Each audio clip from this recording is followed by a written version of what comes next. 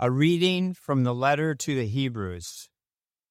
We have a great deal to say about this, and it is difficult to explain, since you have become too lazy to understand.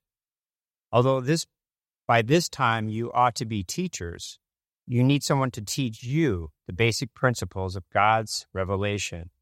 Again, you need milk, not solid food. Now, everyone who lives on milk is inexperienced with the message about righteousness, because he is an infant. But solid food is for the mature, for those whose senses have been trained to distinguish between good and evil. Therefore, let us leave the elementary teaching about Christ and go on to maturity, not laying again a foundation of repentance from dead works, faith in God, teaching about ritual washings, laying on of hands, the resurrection of the dead, and eternal judgment. And we will do this if God permits.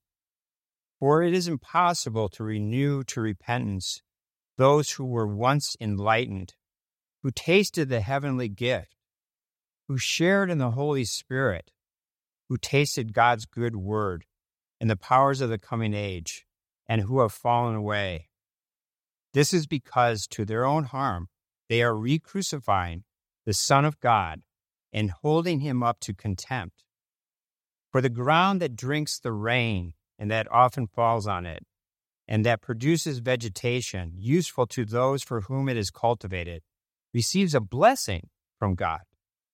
But if it produces thorns and thistles, it is worthless and about to be cursed, and at the end will be burned.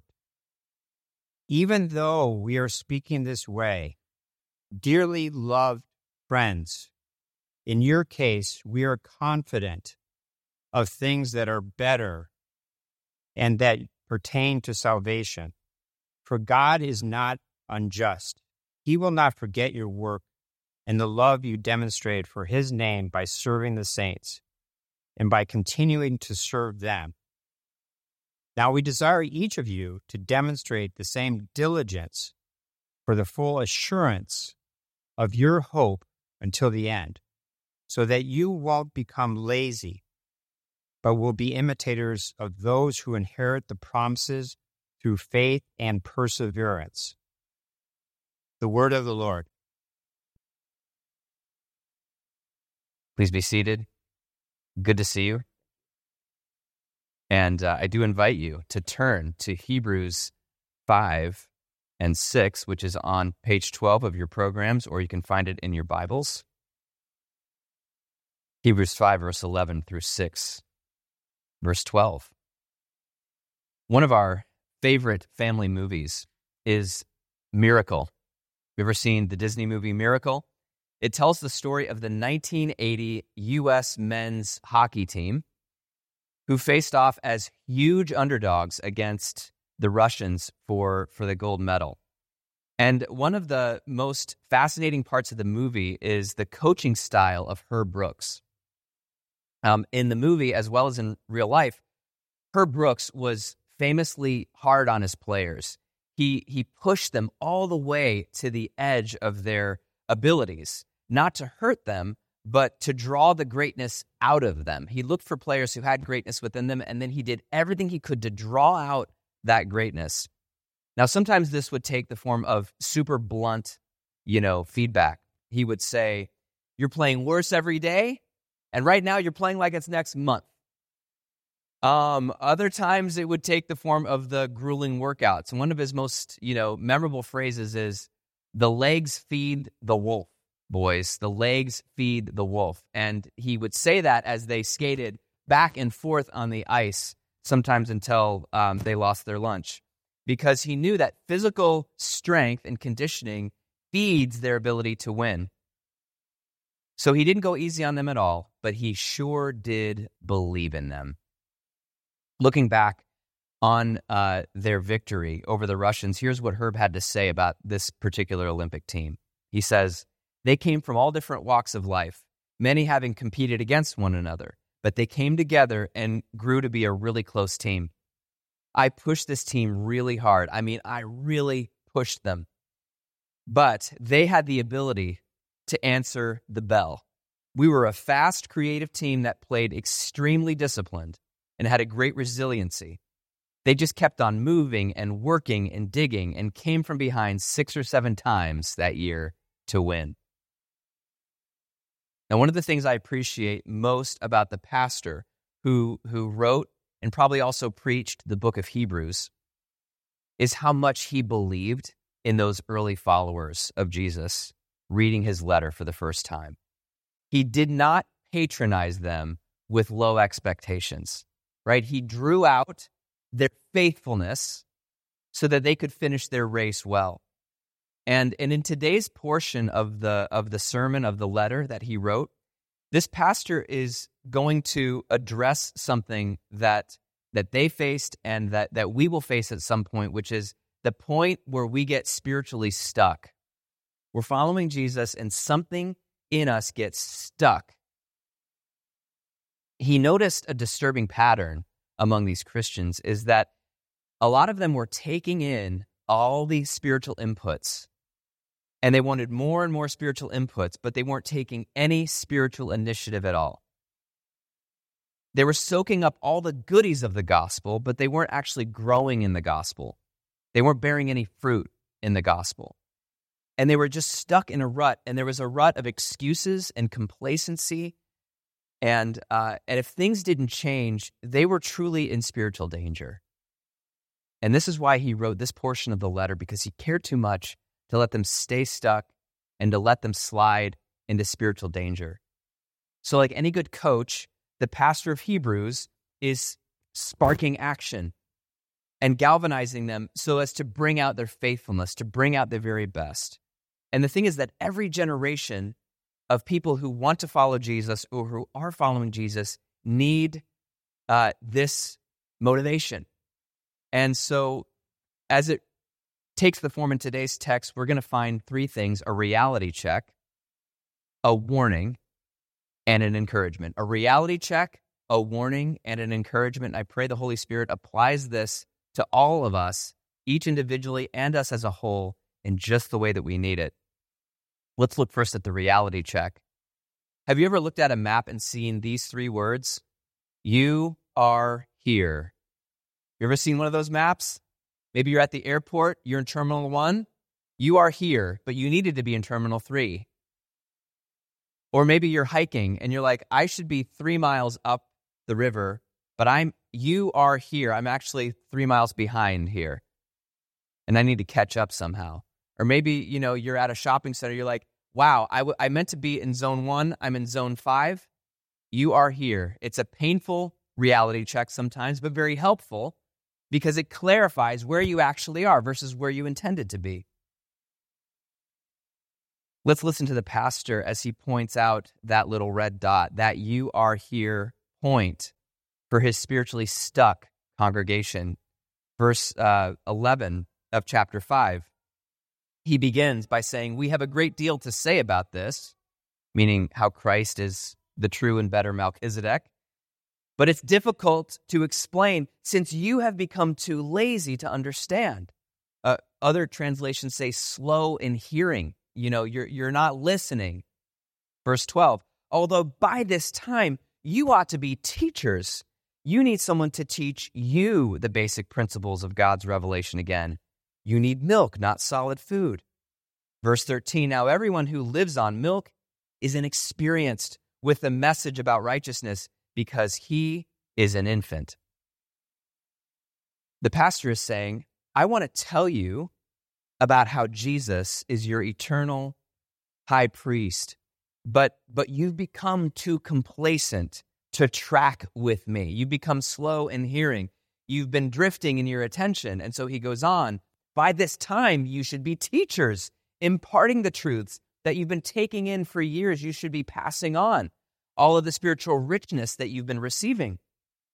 But you want to stay on the passive end, the receiving end, and that's what infants do. Look at the map with me. You are here, right?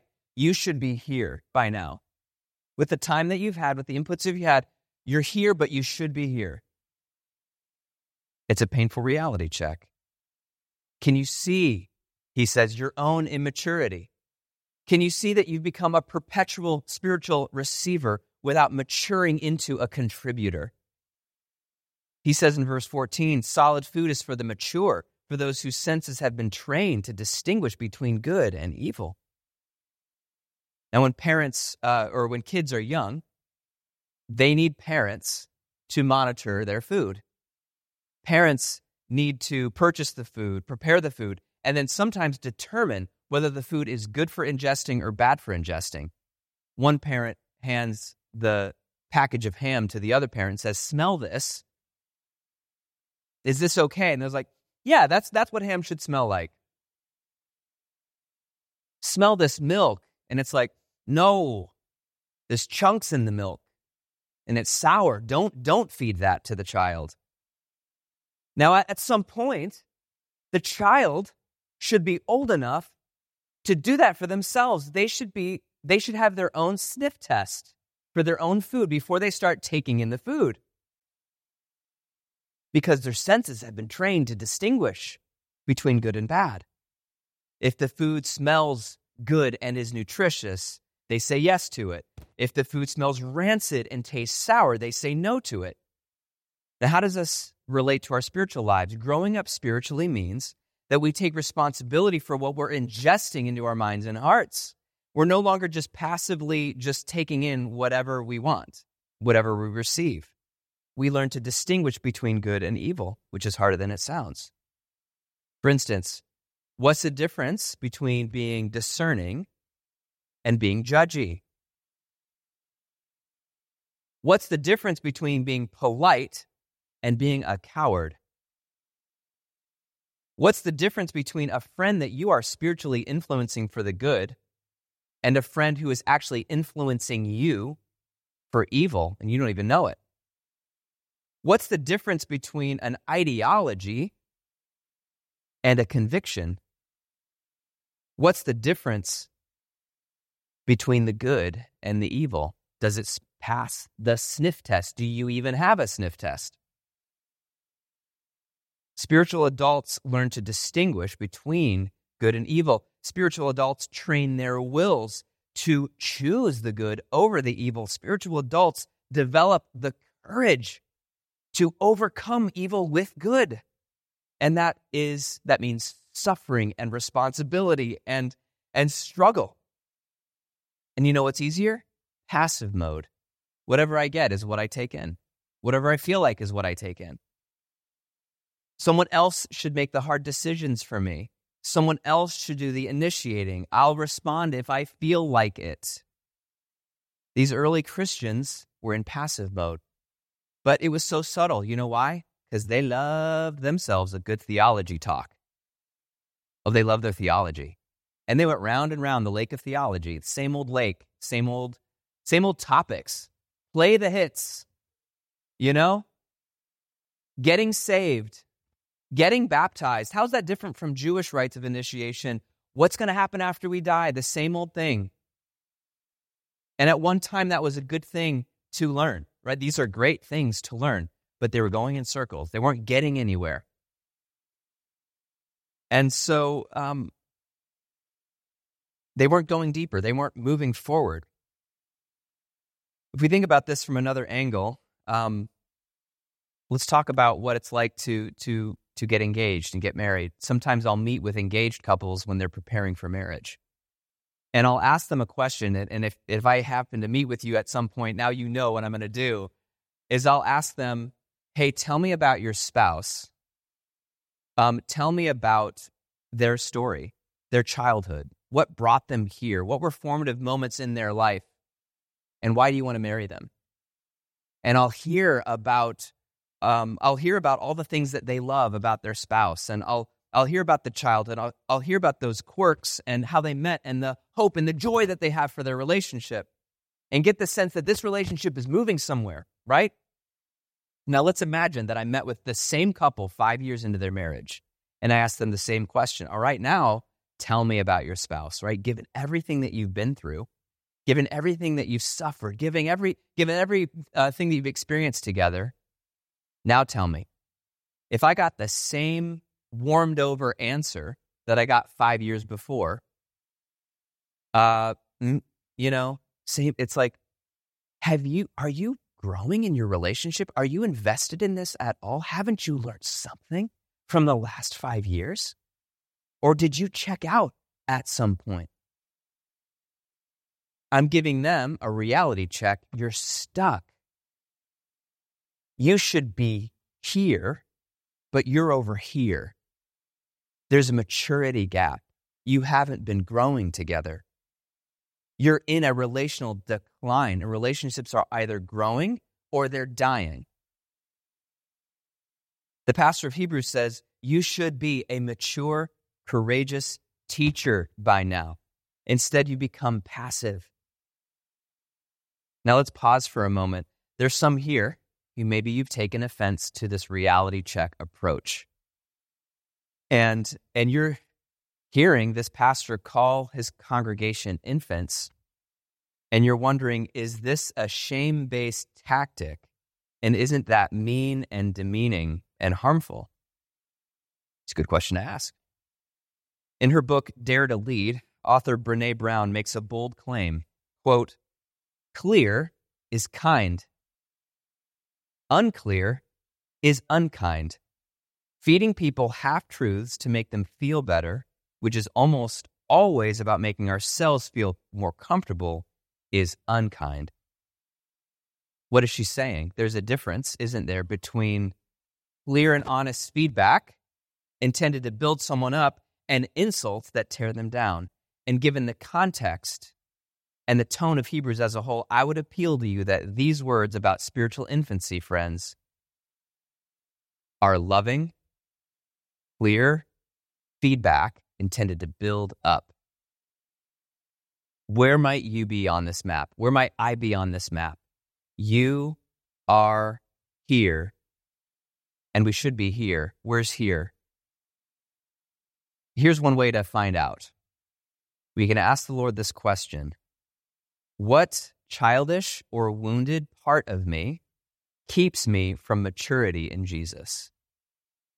What childish or wounded part of me keeps me stuck? Is it love of comfort? Is it stubborn pride? Is it love of controversy? Is it passivity? Is it entitlement? Is it fears that I allow to dominate me? Now, our coach, the author of Hebrews, and our Lord would have us face these things, confront these things, not to shame us, but to call us to something better and to something higher, a reality check. The second thing the author of Hebrews gives them and us is a warning, and this is the future as it could be. Now, we're about to wade in some deep waters, my friends, and I'm going to read these verses, and we're going to consider their implications together. All right? Hebrews 6, verses 4 and following. Let's look at them together. For it is impossible to renew to repentance those who were once enlightened, who tasted the heavenly gift, who shared in the Holy Spirit, and who tasted God's good word and the powers of the coming age, and who have fallen away. This is because to their own harm they are re-crucifying the Son of God and holding him up to contempt. So, let's ask some questions about these words. Are these verses contradicting the promises of eternal security, which we find in places like Romans 5 through 8? In other parts of Scripture, we see that when God saves us, when he makes us his own children, he keeps that promise until the end. He will complete the work that he started. He will fulfill his promises. It's objectively true. There is no condemnation for those who are in Christ Jesus. So we don't have to live in fear about losing our salvation. And just to pause and say, if you're hearing these words from Hebrews 6 and you're worried that these might be true of you, they're not, okay? Because if you're anxious about it, that means that at some point you care. You care enough to be concerned. The phrase, "for it is impossible to renew to repentance those who were once enlightened and who have fallen away, who re-crucify the Son of God," that's a really difficult line of scriptural text. And when we encounter scriptures like this, we don't pretend it's not there. We don't shove it aside. We investigate it. We let it spark thoughtful questions. We consider it, and this process actually helps us grow in our understanding of God's word. Here's one principle that helps us interpret Scripture, and that is that we look at other parts of Scripture and we see it as a whole. For instance, let's consider the story of the Apostle Peter. We got a little snippet of his story in the gospel reading, which Deacon Susan read. Now, Peter was once enlightened, right? He was one of the first people to say, "You are the Christ, the Son of the living God." He got it about who Jesus was, and he followed Jesus. And then what happened? That guy fell away. And not only that, he held the Son of God to open contempt. As Jesus is arrested, he says, "I swear I don't know the man." What happened then? Well, Jesus restored him to repentance, didn't he? He said, Peter, do you love me? Do you love me? He actually took him to the depths of his sin, helped him see it, and then applied his love right to that part that had really messed up. I mean, it's just such a beautiful gospel moment. We all need it. Here's your sin. It's really bad, and I love you so much, and you are fully restored. And here's what Peter would later write as a much older man.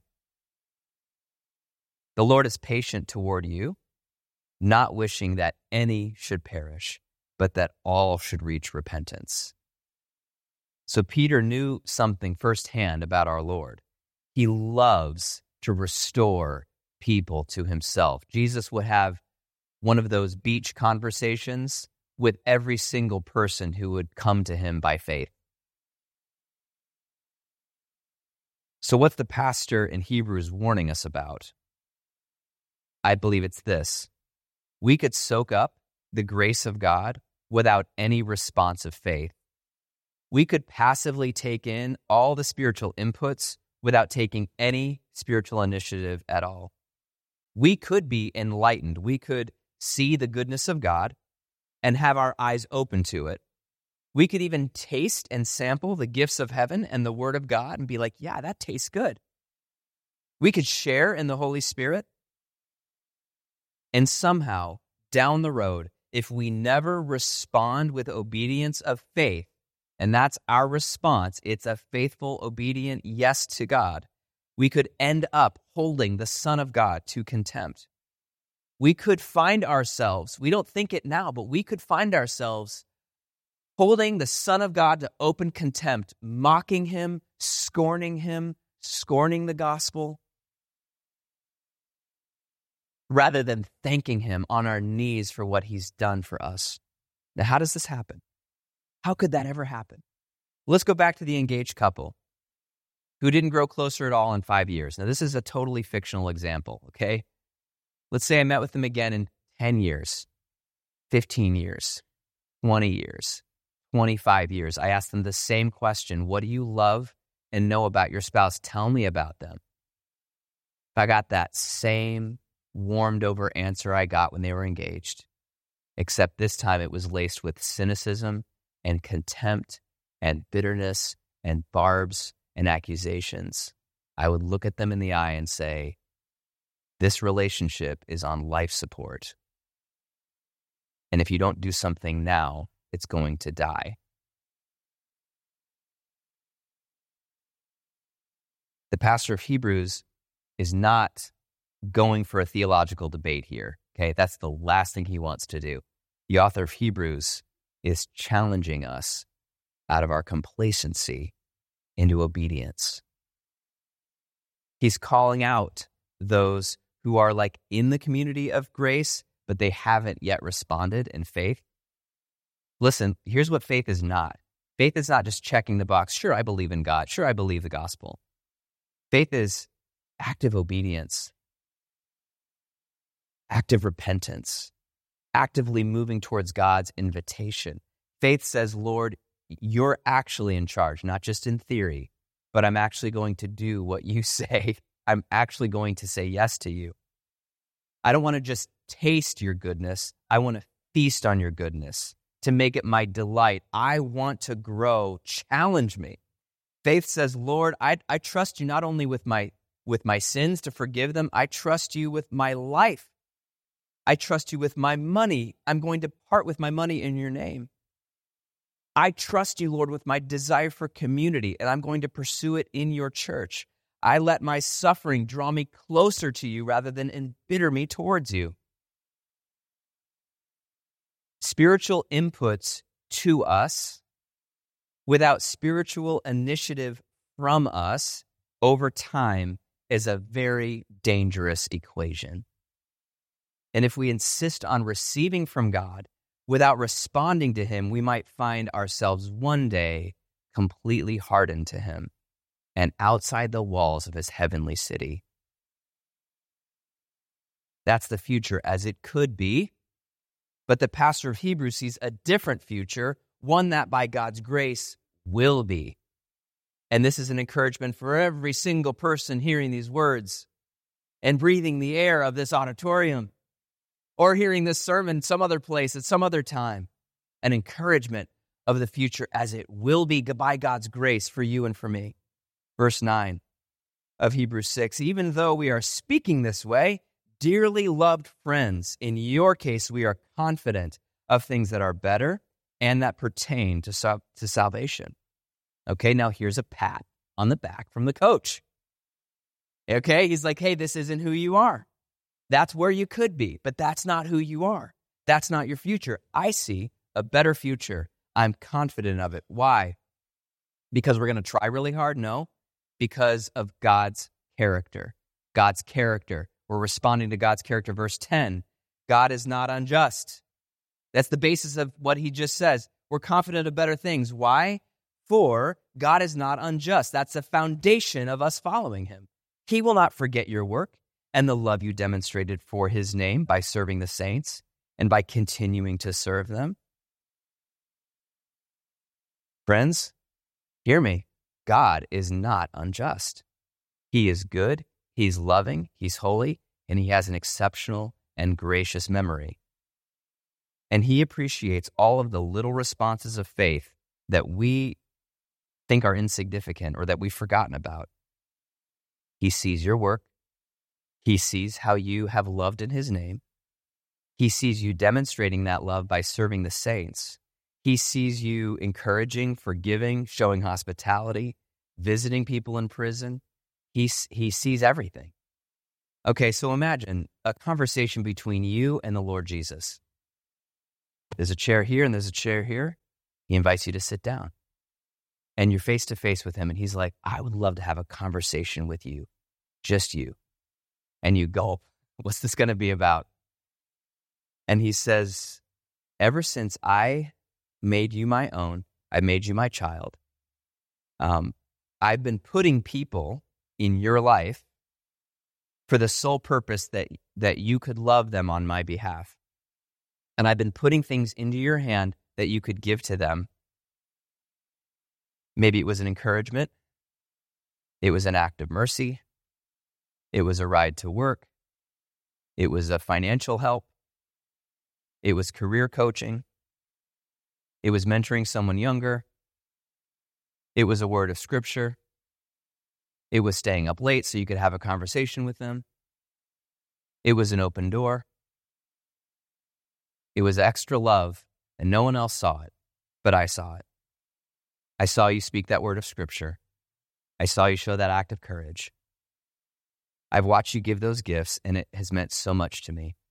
So I want to tell you about every single gift I've watched you give. And I want to tell you about how much it meant, and I want to tell you about the impact that it had. I want you to see the full impact of it. And so for hours, he explains these things to you, and he brings things up that you've never even thought about since they happened. You've forgotten completely. But you leave with such a full heart and such a sense of God's witness with you and such a sense of his holiness and such a sense of his love. And after that conversation, how much more would you want to keep going? How much more would you want to keep giving? How much more would you want to give that response of faith? So after that conversation, complacency would feel so much less attractive, wouldn't it? How much more watchful and ready would we be to be active in our faith, in our response? He ends this section with verses 11 and 12. Now we desire each of you to demonstrate the same diligence for the full assurance of the hope until the end. Verse 12, so that you won't become lazy, but will become imitators of those who inherit the promises through faith and perseverance. Friends, here's a great way, I think, for us to end, is for all of us who are tempted to stay stuck here and complacent, actually for us to take the next step, not on our own, but through imitation. Some of you are familiar with the great debates about who the GOAT is. And sometimes it's a debate between Kobe Bryant and Michael Jordan. But I want to say, forget about that debate, because Kobe Bryant, his whole life, ever since he knew about basketball, was trying to imitate Michael Jordan. He was trying to become Michael Jordan. So as he was growing up, he wrote book reports about Michael Jordan. He did. He watched Michael Jordan play basketball, and he tried to imitate his style, his methods, his approach to the game. And then once he arrived in the NBA, he actually sought out Jordan to get more coaching from him. They spent a lot of time together. They became friends, and he continued to try to imitate Michael Jordan. After Kobe's tragic death, here's what one of his teammates said, quote, everything that MJ did, Kobe did, like chewing the gum, the walking, the moves, the footworks. I used to have VHS tapes back in the day full of highlights of Michael Jordan. Kobe asked to borrow them, and I've never seen those tapes again. Who are we looking up to imitate in our walk with Christ? If everyone in our life and friend group is spiritually stuck, we'll probably stay spiritually stuck too, right? So we look for people to imitate. Who is running after the promises as if they will inherit the promises? Who is persevering in suffering? Who is pursuing growth in Christ, mind, soul, mission, maturity? Maybe they're in your city group. Maybe they're in history, like people in Hebrews 11. Maybe they're in our midst somewhere. Maybe they're a Christian in a different city. Pursue them, my friends. Watch them. Imitate them. Imitators become inheritors. Imitators become inheritors. Who are you imitating? Who are you following? You are here, but we're not meant to stay there, right? We're not meant to stay there. Otherwise, there would be no Hebrews 5 and 6, but there is, because God is calling us here. He's confident. The Lord is confident of better things for you and me. Maturity, victories, fruitfulness.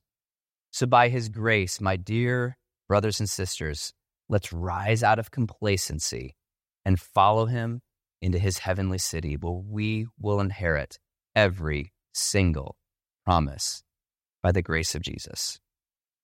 In the name of the Father, Son, and Holy Spirit, amen.